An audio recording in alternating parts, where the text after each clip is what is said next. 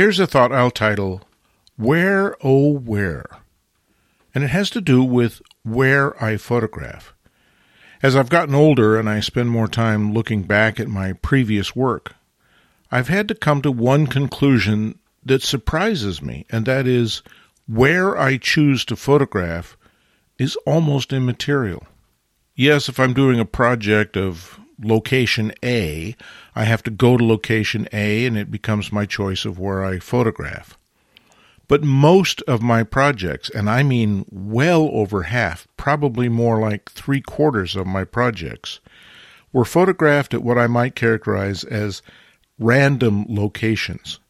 I didn't go there specifically to do photography. I sort of stumbled onto it and found there was a great project potential there. And so I worked the area for a few hours, a few days, maybe even a couple of weeks, and ended up with a substantial project.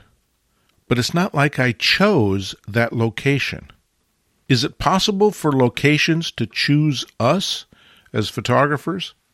Or is it something deep in our subconscious that says, this is a place I can make a photograph, or possibly even expand that photograph into a project? And with this realization that my best projects in particular seem to come from random locations, I found myself less and less planning where I'm going to go photographing, less thinking about, oh, this will be a great location, because I know that it may not be a great location when I get there for whatever reason. Maybe I'm in the wrong mood. Maybe I'm predisposed to make photographs somewhere else.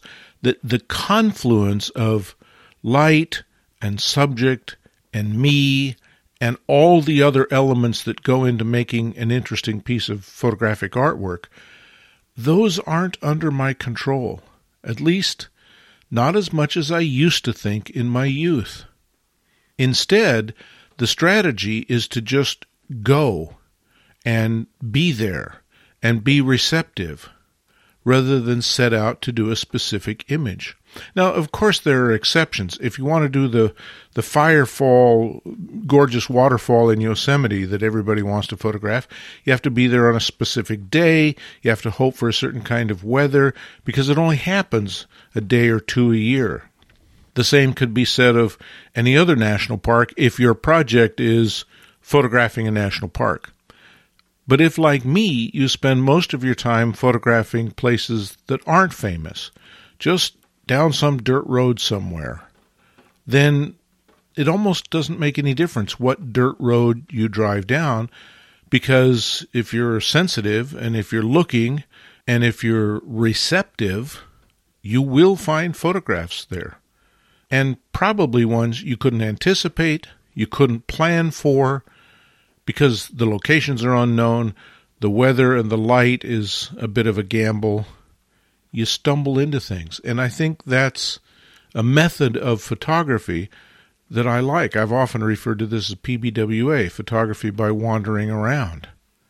Well, after 50 years of photography, I'm willing to admit that for the kind of work that I like to do, and for those projects that I characterize as the best photography I've done, they're almost all from random locations. So why do I waste my time scouring over maps? In my youth, I used to do that, by the hours, particularly in the winter, when there wasn't much opportunity to go out photographing. I'd spend day after day after day looking at maps, planning routes, trying to figure out which roads looked like they might have the most potential by looking at topographic maps and all the rest of that. But what I've actually done in my photographic life is allow myself to be blown like leaves on the wind.